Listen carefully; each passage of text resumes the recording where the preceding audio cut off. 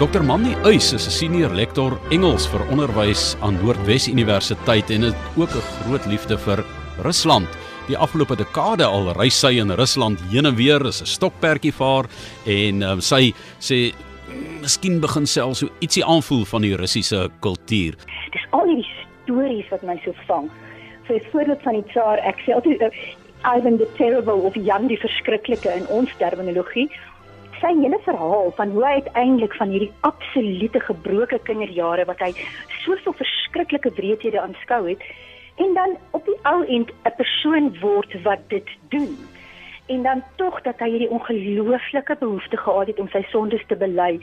Hulle sê op 'n stadium het hy 1500 mense se name genoem wanneer hy bid. So hy het sy voorkop omtrent plat gestamp op die grond om te sê hy is so jammer. Het hierdie ou en hierdie ou vermoor. Kan die heiliges en die Here asseblief kyk na hulle gesinne. So dis hierdie tipe van goeders wat my regtig vang, die menslikheid daarvan. En dan natuurlik Pieter die Groot is 'n fantastiese nalatenskap wat hy gelaat het. As jy nou sien die verskil wat hy gemaak het en weer eens net soos Ivan uit 'n kinderjare uitgekom wat geweldig getraumatiseer was en dan het hy is byvoorbeeld nie toegelaat regtig om te leer nie. Sy sussie Sophie het hom opgesluit en hy is nie regtig toegelaat om te leer nie, maar hy het hierdie ongelooflike behoefte gehad aan kennis. En toe hy nou ouer word en hy kry die kans toe, gaan hy Holland toe en hy gaan Engeland toe en hy gaan leer daar om bote te bou. En hy kom terug en hy's die heel eerste tsaar wat die see sien en hy kry hierdie ontsaglike visie dat Sint Petersburg die venster na die weste moet word, want jy kyk so uit na Finland se kant toe. En daar in daai moeras waar daar niks is nie, lê hy 'n stad aan. Daar's natuurlik wonderlike stories daaroor hoe hy die mense belas het met hulle moes met stene inkom as hulle die stad wou besoek. En dan ook later hoe hy die Renaissance na Rusland toe bring deur die mense te forceer om die regte klere te begin dra, om afstand te doen van die oosterse kultuur, om die meer Franse kultuur aan te hang, die meer Italiaanse kultuur, die Italiaanse boustyle wat mens sien, Franse argitektuur en natuurlik dan die fantastiese kanale van Sint Petersburg. So as jy nou deur daai strate loop en jy leef jou so in en jy sien hierdie plek ontwikkel en hy's so slim gebou. So jy kan altyd stap jy weer terug na die Winterpaleis toe en daar's altyd 'n straat wat vir jou soontoe terugvat. So en die storie van Rasputin, as jy daar verby die plek stap waar hy in die rivier gegooi is en die hele storie oor sy bonatuurlike vermoë om eintlik te voorspel wat gaan gebeur. Hy het byvoorbeeld vir Tsaar Nikolaas op daai stadium gesê moenie na die oorlog toe gaan nie, dis die grootste fout wat jy maak en as jy gaan sal jy nie meer lank in beheer wees nie. En as hulle my doodmaak, sal jy nie 3 maande later meer in die tsaarstoel wees nie. En dit het alles presies net so uitgewerk. En toe hulle hom nou probeer vermoor het, al die maniere, hulle hom eers vergiftig en toe geskiet en toe vasgebind en in die rivier gegooi. En op die ouend het hulle hy is in die rivier self dood. Hy was nie dood van al daai pogings nie. So dis daai stories, dis die stories van Rusland wat my vervang.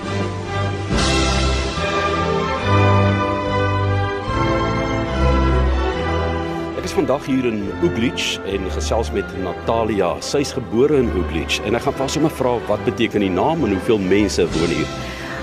Uglich is one of the most ancient Russian towns. It was founded at the beginning of the 10th century, and the town's name is connected with the town situation. By the Kremlin, the most ancient place where the Uglich was founded, the Volga River makes a very sharp bend, forming a kone. Kone in Russian is ugal. Ugal, Uglich. So we pronounce it Uglich.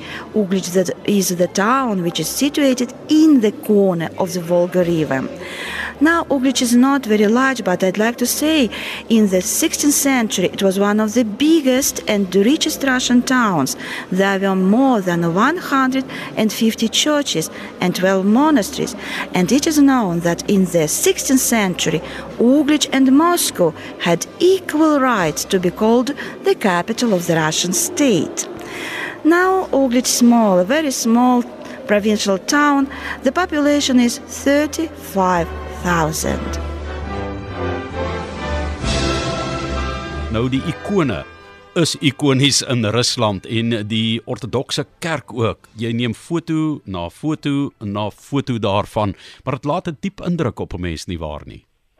Dis baie waar en ek het ook met die ikone ook die eerste kere wat ek nie regtig geweet het nie, dit was my mooi interessant en toe het ek nou moeite gedoen om bietjie te lees daaroor en te kyk na wie is nou die beskermhere van die verskillende plekke en so aan. En ook om te kyk hoe lees mense ikoon en hoe word die simboliek daarin. En die oomblik as jy geleer het om dit te doen, dan is dit soos jy stap nie net meer in 'n kerk in nie. Jy stap in en dan ontvou daar die hele storie. Want die mense was ongeletterd, natuurlik eerstens. En die storie van die Bybel is teen die kerk se mure uitgebeeld. Sodat jy kon instap en dan kon jy sien, o ja, God is die Vader, Maria die moeder en so aan. En dan is daar baie sterk hiërargie oor hoe hierdie goed uitgebeeld word. Veral byvoorbeeld in die middel van die kerk, die ikonostasis, waar jy nou die deurgang het na die allerheiligste deel van die kerk toe, wat altyd die middeldeur is en met aan die linkerkant Maria, aan die regterkant Jesus, saam met Jesus is daar Johannes die Doper, saam met Maria aan die linkerkant is die beskermheer van daai spesifieke kerk of van die spesifieke streek. En Uglich is daar 'n hele paar kerke, dis nie net Dimitri se kerkie nie, en ek het toe na die kerk toe gegaan, dieper in die eiland waar mense toe nou nog steeds, jy weet, hulle kom in en uit en staan voor 'n ikoon en soen die ikoon en buig en so aan. En dan is 'n mens as 'n protestant is jy natuurlik dadelik nie seker wat gaan nou hier aan nie. En dit het daaroor ook moeite gedoen met mense te gesels en hulle het vir my verduidelik dat die ikoon gee vir jou 'n blik op die hemel. En eintlik is dit 'n bevestiging van die geloof dat jy glo aan 'n ewige lewe, want as jy na hierdie persone kyk, die heiliges, sogenaamde heiliges, wat glad nie beteken eintlik heilig nie, maar die sogenaamde heiliges het reeds hierdie aarde verlaat en hulle is vas oortuig dat hierdie mense is in die hemel. Dit is wanneer hulle dan so 'n ikoon sou sien, soos the Lady of Kazan daar in St. Petersburg, dan is dit nie uit aanbidding nie, dit is uit liefde. En dan kyk jy vir die ikoon en dan stap jy langs en dan kyk jy byvoorbeeld na die beskermheer, sê nou maar dit is St. Isaac, dan kyk jy byvoorbeeld na hom of St. Nicholas en dan dink jy oor wat het hierdie persoon gedoen in sy lewe om in die hemel te kan wees. En dan bely jy jou sondes en dan steek jy jou kersie aan en dan bid jy vir jou sondes. So die ikone word gebruik om jou tot insig te bring en is nie bedoel as afgodsdienst nie. Dis glad nie soos ons dit baie keer interpreteer nie. So vir my om toe gaan sit in die kerk en net te kyk hoe mense inkom en hoe hulle optree voor die en weet en dan kyk jy na hulle gesigte en kyk jy praat hulle saggies met hulle self en dan gaan hulle na die kersie toe en dan steek hulle dit aan. Toe dit verstaan en dit my so getref. Dit is so verrykend vir my om dit te ervaar.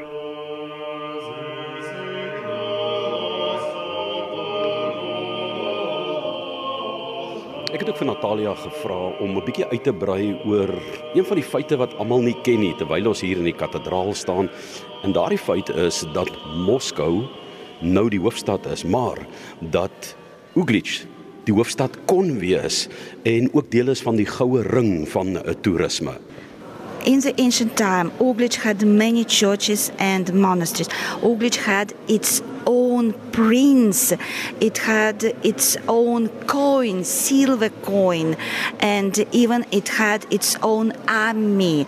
And our local prince fought the Prince of Moscow, and our local prince won this battle, and for 1 year he was the Prince of Moscow. So Uglich could have been the capital of Russia.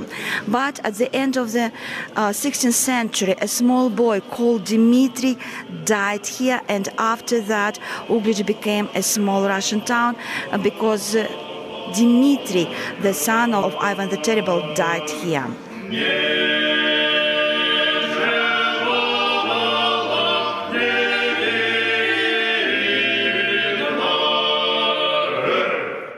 Dit is so interessant, want Ivan het mos sy oudste seun het hy in so 'n vlaag van woede, het hy die seun geslaan met sy wandelstok. En toe hy die kind het geval en toe met sy kop teen iets geval en toe hy dood. En Ivan was in 'n verskriklike toestand daaroor en ek het al gewonder of hy nie toe vir Dimitri weggestuur het na die eiland van Uglich nie, omdat hy dalk bang was hy doen iets soortgelyks nie. Ek weet nie, ek spekuleer nou, maar toe is hy dood en toe is Dimitri die volgende troonopvolger. En nou sou ouens wat sê dit was Boris Godunov wat dit gedoen het, niemand is regtig seker nie, maar een oggend het Dimitri, hy was net 9 of 10 jaar oud, in die tuin gestap. Toe het hy hierdie verskriklike behoefte gekry om homself onmiddellik om die lewe te bring, deur homself met sy eie gordel te verwrig en homself agterna te steek met 'n mes. Die gidse maak altyd groot pret daarvan en hulle sê ja, hy het homself mors doodgesteek 7 maal. You see, in Russia we had only 2 royal dynasties, only 2, the Ruriks and the Romanovs. Dimitri was the last from the Ruriks. He died here, and we can say the dynasty died in Uglich. Dynasty stopped here. After the Dimitri's death, Russia had no real Tsars, and in the history of Russia, this time is called the time of troubles. The end of this time was in 1613. The new Russian Tsar was elected. He was Michael Romanov, the founder of the new dynasty, the Romanovs dynasty.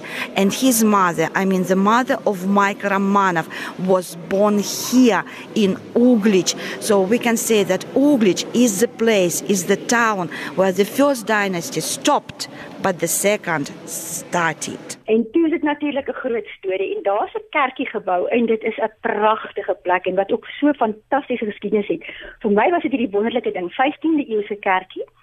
En as jy instap behalwe na die pragtige ikone en prente teen die mure, is dit hierdie plek met 'n ondergrondse verhitting. Jy stap op hierdie vloere en daar's pype onder hierdie, want niemand sit in 'n ortodokse kerk nie.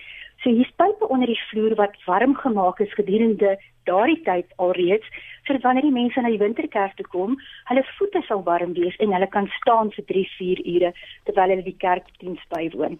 Wat vir my aangrypend is en verstommende verhaal is dat hulle op die ou end die klok gestraf het, want hulle het eers gesê dit was van die burgerlikes wat hom doodgemaak het, toe's mense gestraf, toe kom hulle agter dit is nie, toe sal 'n bietjie van 'n opstand en toe het hulle die klepel van die klok Siberië toegestuur vir 'n straf.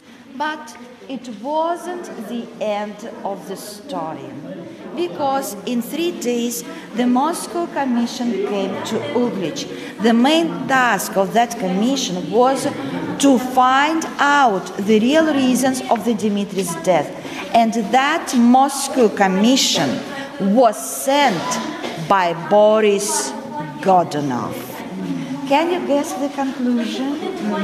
The conclusion was the death of Prince Dimitri was an accident. It means he cut himself during the epileptic fit. Uglich people were executed, they were punished because they had killed, they had stoned the Godunov's men. 200 were executed and 2,000 were exiled to... You've heard about Siberia? Yeah, Siberia, you're right, it was a big Russian prison. And the bell, which had announced about the Dimitri's death, was punished too. The bell was punished. Now, the bell which was ringing when Dimitri died, and that's why it was punished. And the punishment of the bell was the bell was thrown down from the bell tower. Its tongue, it is called tongue, and it was cut off. The bell was subjected to the public flogging. You understand? It was whipped. And the bell was exiled to Siberia. The bell was in a prison. It was in a prison more than 300 years. At the end of the 19th century, the bell was brought back.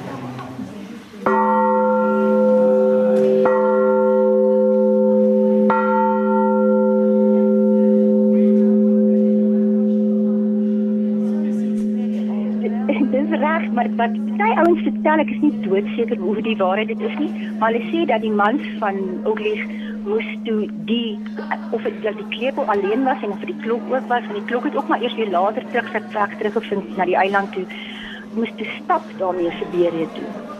En natuurlik is seker omtrent almal van hulle is in die proses toe nou dood en op onderweg sin toe. So dit was tipies van die barbaarse metodes amper waarmee mense gestraf is. Maar wat vir my ook verskriklik oulik was, as jy nou gesê het van, jy weet, die tsaarskap en dan uiteindelik die einde daarvan, die einde van die Romanovs en dan die begin van die kommunisme. Toe Lenin nou uiteindelik aan bewind kom en die kommunisme kom aan bewind, toe hier, ek dink of dit was net toe Stalin oorgeneem het, maar toe het hulle die kerkie natuurlik heeltemal gestroop en daar was nie meer dienste gehou nie. En toe het hulle 'n trekker in die middel van die kerk parkeer en hulle het Lenin se foto op die kateder neergesit, sodat as mense inkom, jy na Lenin sou kyk en dan na die trekker. Want volgens hulle was dit die hoogste vorm van beskawing, is dat die mens daar is om homself te voed en jy weet, natuurlik was daar nou nie godsdienst betrokke nie. Maar hulle het toe nooit die kerkie se ikone en goed vernietig nie, hulle het dit net met lap toegemaak, wat 'n wonderlike ding was, want toe nou na die tyd kon hulle dit doodgewoon afhaal en toe is al die pragtigheid daarvan nog steeds bewaar gebly.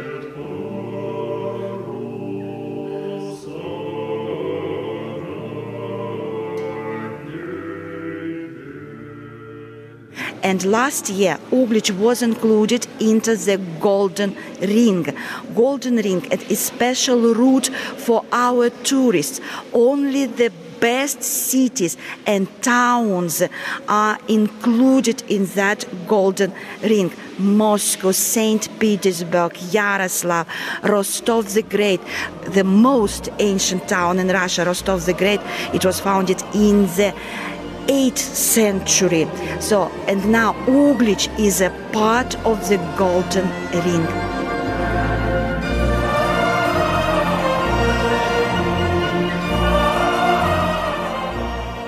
Deesdae is hierdie dorp Uglich afhanklik van toerisme en baie Suid-Afrikaners kom ook hier aan. Dis 'n wêreld wat oopgegaan het vir die res van die wêreld en hulle is baie opgewonde as hier besoekers kom.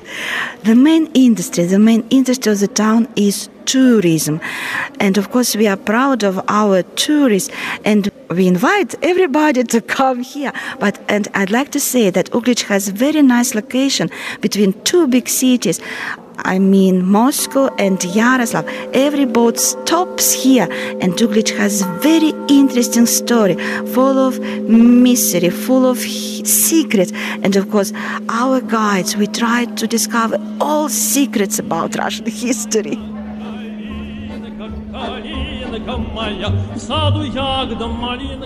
En dis daai fynheid, daardie vermoë om kuns en musiek en dans en kultuur te waardeer. Ek dink dis wat my nogal verlief gemaak het op die Russe. Selfs 'n trotse patriotisme en 'n liefde vir wat hulle eie is, wat ek verskriklik hulle beny en hulle oor bewonder. Saterdagoggende in Reis sonder grense van 10:00 op rsg.co.za.